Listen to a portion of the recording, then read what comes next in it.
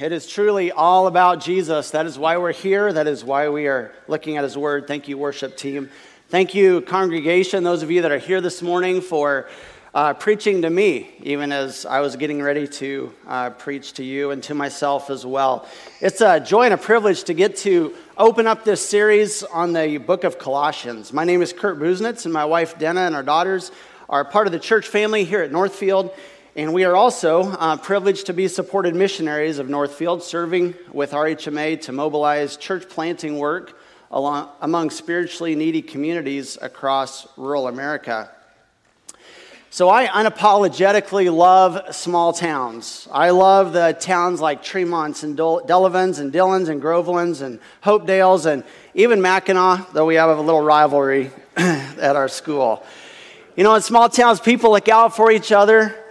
Just this week, our neighbor sent me a text while I was at work. Hey, do you know there's somebody taking pictures in your backyard? And I texted him back, yeah, just the insurance agent. No big deal. You're fine. But, you know, we like that in a way. Sometimes maybe our neighbors get into our business a little too much in small town America, but it's a part of the way of life that we love and enjoy. We can still enjoy the outdoors. We can see the stars at night. And even if there is a lot of corn and soybeans, like Doug reminded us last week, even that is beautiful. And this time of year, we see a harvest coming on that God has provided, and that's an amazing thing. But rural America isn't perfect.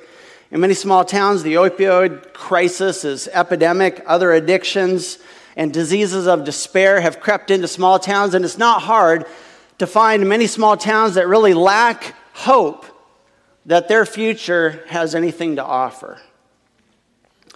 There's a lot of struggles in small town life. And in reality, the book of Colossians was written to a community that was declining in population. It wasn't a place that you would choose to go plant a church if you wanted to make a splash for your denomination or for your church planting organization. You wanted to be an up-and-coming big name in church planting. You would not have gone to Colossae. But God cares about those places. The number one song on Apple Music for the past several weeks was written by Oliver Anthony. That's his music recording name. He works a small farm in Virginia. Some of you may have heard the song. I had to edit out some inappropriate words, but listen to this line. It's a shame what the world's gotten to for people like me and people like you. Wish I could just wake up and it not be true, but it is. Oh, it is. Part of what that song does is give people in unknown places a voice to cry out and ask, does anyone important care that I exist and that the world has gone on without me? Last I checked, 53 million people had listened to that song on YouTube. Obviously, there's a lot of people that are wondering that same thing. Does anyone important care that I exist and that the world has gone on without me? Maybe that's you. This morning I want to offer the suggestion that the book of Colossians exists so that we understand that there is someone important that cares about us. And his name is Jesus Christ. This series, as we look at the book of Colossians, like I said, it's going to a community where there was a recognition that cultural prosperity and economic wealth were fading like a shrinking dot on the first century map. People in this town were also struggling spiritually. And out of this book rises an answer that there is a King of Kings named Jesus who cared enough to leave the splendor of heaven and be born in a feed bunk and give his life as a ransom for sinners to pay the price of freedom that we could never pay. And then to break the chains of death, rising in victory. And this calls for a response, which is our key focus of Colossians: surrender to Christ, who is King over all creation. And we're going to see that over and over fleshed out as we go through this series. This morning, what I want us to focus on, though, is built off of that. The treasure found in surrendering to Christ is a gift we should want to help others find. As we think about Colossae, let me give you just a little background information first and hopefully be able to apply that. I've circled a couple spots on the map. Down at the bottom would be kind of the area where Israel is today, Jerusalem. Up the middle circle is Antioch, and that's where Paul would have been sent out on his missionary journeys. And then the third circle towards the middle is Colossae, which is today in modern-day Greek. Colossae was nestled in a 2-mile wide valley through which the Lycus River snaked its way. It was known for livestock, for wool production, and for coloring dyes that came from chalk deposits in the surrounding area. At one time, Colossae was prosperous. It was a well-known city. It was at the junction of 2 trade routes, and people came to Colossae from all over. But then the Romans rerouted the main road to go through Laodicea, and Colossae began to decline. One commentator said, in Paul's day, it was a small city overshadowed by its more prosperous neighbors. Do you know that Colossae has never been excavated? It has never been uncovered because it's considered to be lesser known and insignificant.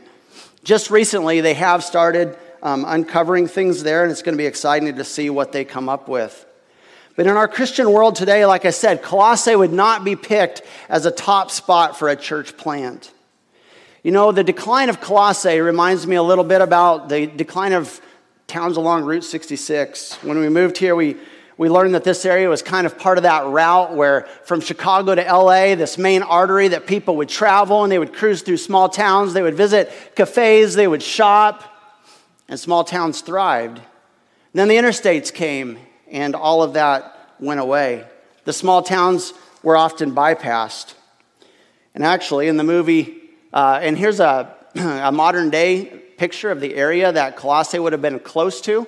And you can see just kind of a beautiful valley, kind of ranching country, and it looks really, really beautiful. But the town of Colossae is, like I said, no more. In the Cars movie, we see here Lightning McQueen and his friends end up in this no-name town of Radiator Springs. And if you remember the storyline, part of that story is that this town used to be significant, and then the big roads came through, and now Radiator Springs is just a washed-up place. And people are sitting there hoping that one day something significant would happen, but feeling like the world has gone past them.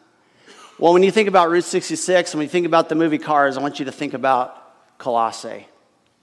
I want you to think about this reality that there is a God who sent his Son so that we could know him, and he cares about people. He cares about us no matter where we are. The treasure found in surrendering to Christ is needed by everyone and offered to everyone. We don't need to look anywhere else but Christ to have all the fullness of a relationship with God, the source of true joy and peace. You see, the spiritual climate in Colossae was threatening to undermine the gospel. False teaching there was threatening, and it was tempting for these new believers to think that there might be a treasure beyond Christ or rituals and regulations that would get them more of God, and that's called legalism. There was also false teaching that you needed special knowledge beyond Christ. It was the infancy of Gnosticism, if you've heard that term. Key words like mystery and knowledge are used a lot in the book of Colossians because Paul wants them to know that there is no greater mystery to discover than Jesus. No greater enlightenment than the light of the world, our Lord and Savior. One commentator writes this: Colossians gives us Jesus' true identity. Far from being just another religious leader, he is the image of the invisible God, the firstborn of all creation, the one in whom all the fullness of deity dwells in bodily form. So let's turn to Colossians chapter 1. And I had the page number for you here. I think it's 983 in your pew Bibles. And let's see how Paul begins this letter.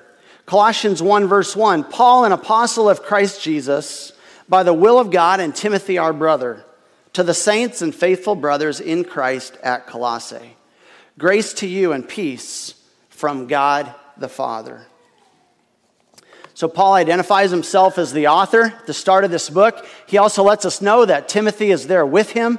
And most scholars believe that Timothy helped to transcribe what Paul received from the Lord as a message to the Colossian church. Paul also identifies himself as an apostle of Christ Jesus by the will of God. Paul is saying, I'm a leader.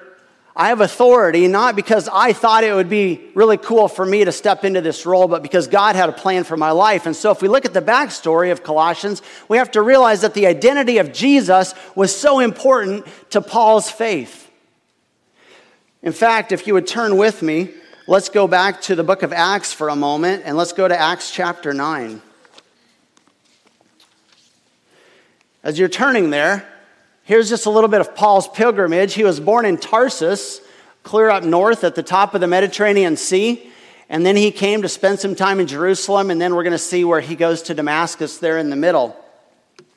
So Paul was, you could say his name was Saul in a Hebrew sense. It was Paul in a Gentile sense. He was a Roman citizen as well as from Jewish heritage from the tribe of Benjamin. So in a sense, Paul kind of had it all. We could say he was born with a silver spoon in his mouth, but he was passionate about the law. His dad was a Pharisee, and he was passionate about being a Pharisee as well, a religious leader who highly, highly valued the law of Moses. Now, let's say that you're a skeptic, and you didn't believe in the ability of Jesus to transform lives. One thing you would have to reckon with is the 180-degree turn in the Apostle Paul. The testimonies of those who are baptized a couple of weeks ago were powerful, and I always look forward to those. I look forward to the next time we get to have a baptism, because you know what? There is a miracle of salvation that gets shared about becoming a new person on the inside, and it's a work of God that only He could do. And so in Acts chapter 9, we see a U-turn in Paul's life that's a work of God that can't be explained any other way than that God got a hold of his life. Now, as we look at Paul's life, something that might be kind of helpful for us is just to see this path that he goes on. He starts out really confident, but then he quickly becomes confused. Join me, if you would, page 917, Acts chapter 9, verse 1. But Saul, still breathing threats and murder against the disciples of the Lord, went to the high priest and asked him for letters to the synagogues at Damascus, so that if he found any belonging to the way, men or women, he might bring them bound to Jerusalem. Now, as he went on his way, he approached Damascus, and suddenly a light from heaven shone around him, and falling to the ground, he heard a voice saying to him, "Saul, Saul, why are you persecuting me?" Saul enters the scene in Acts chapter 7 as one of the ones who watched the coats of the men who were stoning Stephen. And it almost seems like something snapped inside of Saul. Saul started to believe very strongly that this Christianity was a cancer that needed to be eradicated from the Jewish faith. And so he saw himself as the surgeon. He saw himself as the one to remove the tumor. And so he became the pit bull, the hitman of the religious leaders. And he began to go and find Christians. In fact, the reality is not only did he bring them to prison, but he was a part of convicting them and getting them killed. And so he's ravaging the church. He's doing incredible damage. And yet he's confident. He is as sure can be that Jesus Christ was a false Messiah. That the person that Jesus claimed to be could never have been. So Saul is still looking for this future Messiah, thinking that he's got to stop people from believing that Jesus was the way, the truth, and the life. So he's on his way. He's got paperwork. He's going to go to Damascus. He's found that there's a contingency of people there who have become Christ ones, Christ worshipers, and he is going to do his best to stamp this thing out. The only thing is, the harder the persecution was, the further the early church spread, and God began to use it in a powerful way. And so as Paul is on this journey, he has this incredible encounter. We've all been in a storm where there's lightning and thunder, but this was something totally new. As he gets close to Damascus, this light shines with incredible brilliance, and he falls to the ground. He can't even stand on his feet. He's in such shock, but then he hears a voice that he knows is coming from the throne room of heaven. "Saul, Saul, why are you persecuting me?" Saul knows who he's persecuting. He's persecuting the Christians. In that moment, I believe that not only was Paul or Saul majorly confused, but I think he also became convicted. he knew that this voice was coming from the presence of God, and he knew that it was accusing him of doing the very opposite of what he thought he was doing. And then he gets this message in verse 5 as he says, Who are you, Lord? And Jesus tells him, I am Jesus whom you are persecuting. In that moment, he knew Jesus was alive. In that moment, he knew that the Christians, his followers, were not wrong about Jesus. And I believe that Saul at that moment entered into this process of saving faith, that he was beginning to understand that Jesus was who he said he was. And that conviction led him to a contrition, a sorrow within his heart. He is stunned, he is shocked. But he gets a message in verse 6, rise and enter the city, and you will be told what you are to do. The men who were traveling with him stood speechless, hearing the voice but seeing no one. Saul rose from the ground, and although his eyes were opened, he saw nothing. So they led him by the hand and brought him to Damascus, and for 3 days he was without sight, neither ate nor drank. Saul is broken. He's devastated. He can't eat. He can't drink. He can't see. He can look with his eyes and he sees nothing. He has to be led. He's not in charge. But he's starting to understand Jesus is. King David, after he committed adultery with Bathsheba and also murder of Uriah, her husband, said this in Psalm 51:17. The sacrifices of God are a broken spirit. A broken and contrite heart, O God, you will not despise. Psalm 34:18, the Lord is near to the brokenhearted and saves the crushed in spirit. Jesus in the Sermon on the Mount, as he began that message, said, blessed are the poor in spirit, for theirs is the kingdom of heaven. Blessed are those who mourn, for they will be comforted. You see, if we don't come to this place of conviction and contrition and being at a place of knowing that we don't deserve eternity with God, we haven't really entered into this pursuit of salvation. But God met him there. And God also called him there. Really, Saul was called all along. This was God at work in his life, but now he begins to hear about it. In verse 10, there was a disciple at Damascus named Ananias. The Lord said to him in a vision, Ananias. He said, here I am, Lord. That's a scary thing to say to the Lord. And because look what follows. The Lord said to him, rise and go to the street called Straight, and at the house of Judas, look for a man of Tarsus named Saul. For behold, he is praying.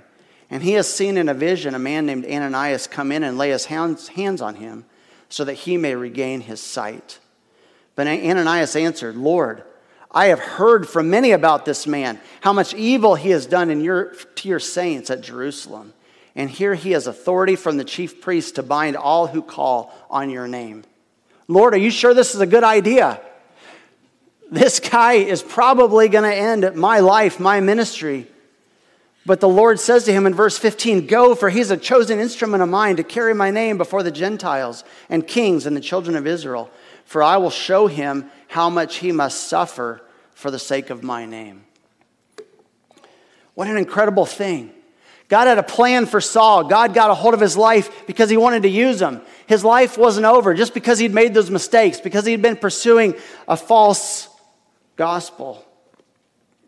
And so we come to this amazing application. The treasure found in surrendering Christ can transform anyone. So Ananias departs. He goes, he lays his hands on Saul. And he says in verse 17, Brother Saul, the Lord Jesus who appeared to you on the road by which you came has sent me so that you may regain your sight and be filled with the Holy Spirit. And immediately something like scales fell from his eyes and he regained his sight. Then he rose and was baptized, and taking food he was strengthened. For some days he was with the disciples at Damascus. And immediately he proclaimed Jesus in the synagogue, saying, He is the Son of God. So here he goes from being called to connected. Now he has a family, and these Christians that he had persecuted, they're skeptical of him, but he begins to integrate as a part of the body of Christ. And he gains a new courage. He gains a new confidence. So the confidence that he had at first was in the flesh. It was self-efforts. And now he comes to realize that this God that he was trying to worship wasn't just someone to know in your head, but someone to worship in your heart. What a great truth it is that surrendering to Christ can transform anyone. If you would have asked people who was the least likely person to be transformed by the gospel, I guarantee the Christians in Damascus or anywhere else would have said Saul of Tarsus. But you see, God wasn't done with him. And God had a lot of things to do in Saul's life. He would later become known as Paul as he was transformed into this amazing preacher and spreader of the gospel. As far as we know, Paul never went to Colossae. In fact, he shares in Colossians chapter 2, verse 1, that he has not seen many of them face to face. But we do know that Paul spent 3 years in Ephesus, which was 100 miles from Colossae. And during that time, many from all around Asia came and heard the Apostle Paul, and many of them were converted. And so if you turn with me back to Colossians, I want us to see the thread of what God was doing and how it weaves together. Paul continues to write in Colossians chapter 1, verse 3, "We thank God, the Father of our Lord Jesus Christ, when we pray for you, since we heard of your faith in Christ Jesus and of the love you have for all the saints, because of the hope laid up for you in heaven. Of this you have heard before in the word of truth, the gospel, which has come to you, as indeed in the whole world it is bearing fruit and increasing, as it also does among you, since the day you heard and understood the grace of God in truth." Verse 7, "Just as you learned it from Epaphras, our beloved fellow servant. He is a faithful minister of Christ on your behalf, and he has made known to us your love in the Spirit." How many of you have thought a lot about Epaphras in the last week? Epaphras is kind of a no-name guy, and yet, you know what? He was probably one of the guys who heard Paul in Ephesus. He was probably one of those guys who traveled from his hometown of Colossae, from this ranching community, and he goes over to the big city of Ephesus, and he hears this guy preach about the Savior, Jesus Christ. And he comes to know him as his Lord and Savior, and he goes back to Colossae, and he begins to preach the gospel. And guess what? A church is born. And so we see that there's this amazing thread that God uses Ananias to disciple Paul and bring him into fellowship as a follower of Jesus. And then Paul reaches Epaphras, and Epaphras plants a church by sharing the gospel, helping lead people to Christ and teaching the word of God. And Epaphras is this beloved fellow servant who has served well. In the missions course, which my wife Den and I and our daughter Abby, we were able to take with some of the rest of you, highly recommend it. They said this: if you make disciples without a church, they rise and fall in one generation. But if you have a local church where disciples are gathered into, that lasts generations.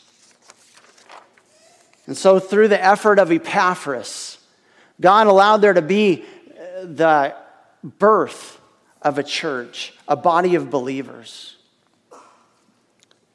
As you can see in your bulletin, there's an announcement to be praying for Paul and Jen Shearer and the ministry at Goofy Ridge. And as we start the book of Colossians, what a great application to be praying for what Paul and Jen shared with us last week.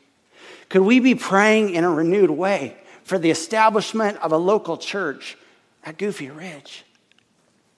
Because you know what? We don't want just there to be an impact for one generation, do we?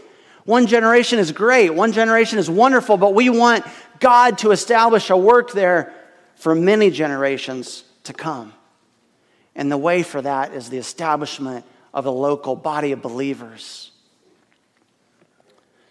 So here's an application that we have from thinking about this path of church planting. The cost of helping others surrender to Christ is always worth it. Epaphras, for many of us, is just kind of a no-name, and yet Paul says he's up here in my book because he went to a place that others maybe didn't want to go, but he went back to his people and he shared Christ with them. Jesus said in John 12:24, "Truly, truly, I say to you, unless a grain of wheat falls into the earth and dies, it remains alone. But if it dies, it bears much fruit." As Jesus was sharing that, he was talking to his disciples, and he was asking them to follow his example as he was going to the cross and the grave. And when we trust Christ as our Lord and Savior, we get spiritual DNA for multiplication. Just like this seed has this incredible stuff inside of it that when it goes in the ground and it gets oxygen, it gets water, it gets in that soil, it's going to produce and multiply into more seeds, more crops, more beans. That's us if we know Jesus. When we trust Christ, we're packed with multiplication DNA inside of us. We're transformed not just for heaven, but so that we can help others reach heaven. That's what we're called to. Dr. Warren Wiersbe, a Bible teacher years ago, said this: God's children are like seeds. They are small and insignificant, but they have life in them, God's life. However, that life can never be fulfilled unless we yield ourselves to God and permit Him to plant us. Sometimes God's will feels like we're getting buried, right? God, I'm going under. But God says, wait a minute, I'm planting you. I'm planting you for a greater good that you don't understand. That's what God wants to do in our lives. Years ago, RHMA had a missionary couple who went to Long Pine, Nebraska, a dinky little town in the middle of nowhere. Their names were Chuck and Pauline Myers. While they were in Long Pine, they befriended a young man named Al. Al Theodore was a young kid who lived for the basketball court because at home, he had nothing. His home, or his family, was pretty much outcast in the community because they were at the bottom of the social status. They were in the poverty level, didn't have really anything. But Al was reached with the gospel by Chuck and Pauline. Al came to know Jesus, and God called him into ministry. And even though he was this kid that everybody thought was dumb and struggled terribly with school, he went to Bible college, and he became a pastor. And God began to use him and his wife, Lois, to revitalize small, struggling churches in little communities. One of those communities was Neely, Nebraska, another dinky little town. And it was there that Al visited a rough, hard-drinking construction crane operator named Jeff. Jeff and his wife, Nikki, were pretty intimidating. At least Jeff was. But Al found courage in the Lord and shared Christ, and Jeff and Nikki came to know Jesus as their Lord and Savior. And God called them into small-town ministry. And eventually they landed at a church in Hawk Springs, Wyoming, which is near Frontier School of the Bible in LaGrange. And a young couple going there began attending the church named John and Sierra. And they were able to disciple this couple. And now that couple is planning to go to a small town somewhere in the Southwest where they can share Jesus with people who are in out-of-the-way places. God is still doing the kind of stuff that happened in Colossae. Jesus is still the answer. The treasure found in surrendering to Christ is a gift that we should want to help others find. And when we surrender to Christ, who is King over all creation, get ready for God to harness you to the yoke of Jesus for an amazing adventure. We're going to get the opportunity to hear a special number of music as Mitch comes up and others. And we just want to invite you to spend some time thinking about where God has you in the gospel journey. And maybe even spend some time praying for Goofy Ridge and asking God, what would be my part in what you've called us to do in the Great Commission? Just ask that you remain seated and just meditate on the lyrics and sing it if you know it.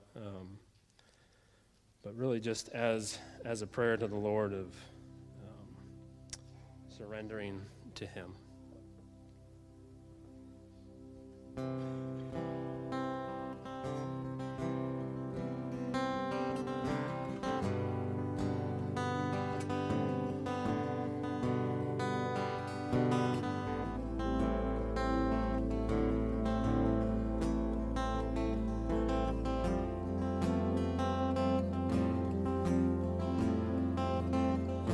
Live among the least of these, the weary and the weak, and it would be a tragedy for me to turn away,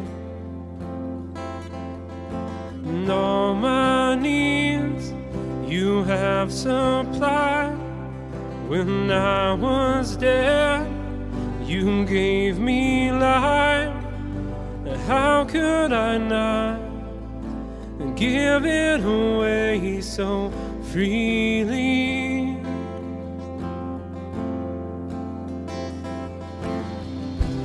Follow you into the homes of the broken.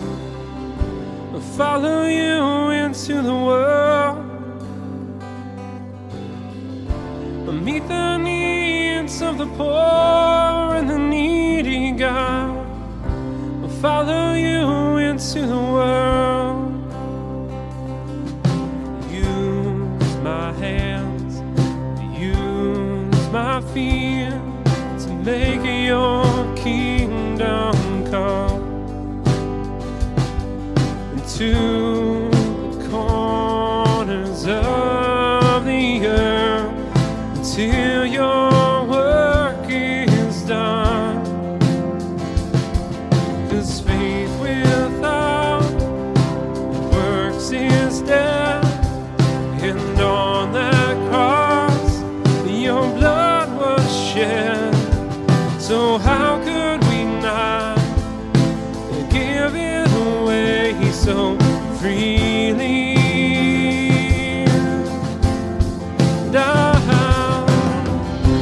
Follow you into the homes of the broken. Follow you into the world. Meet the needs of the poor and the needy, God. Follow you into the world. And I give all myself. And I give all myself. And I give all myself to you. And I give all myself. Yes, I give all myself. And I give all myself to you. And I'll follow you into the homes of the broken. Follow you into the world. I'll meet the needs of the poor.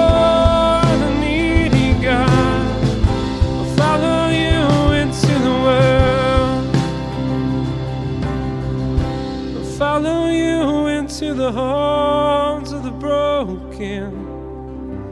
Follow you into the world. Meet the needs of the poor and the needy, God. Follow you into the world.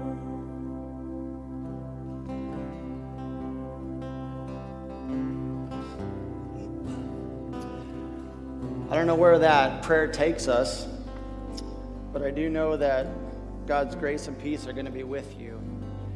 Paul writes to these Colossians, grace to you and peace from God our Father. It wasn't that Paul could dispense it to them, but he was saying, I want you to live in who Christ is. I want you to take advantage of what Christ has given you. So brothers and sisters, take that grace and peace, take it into the world and share it.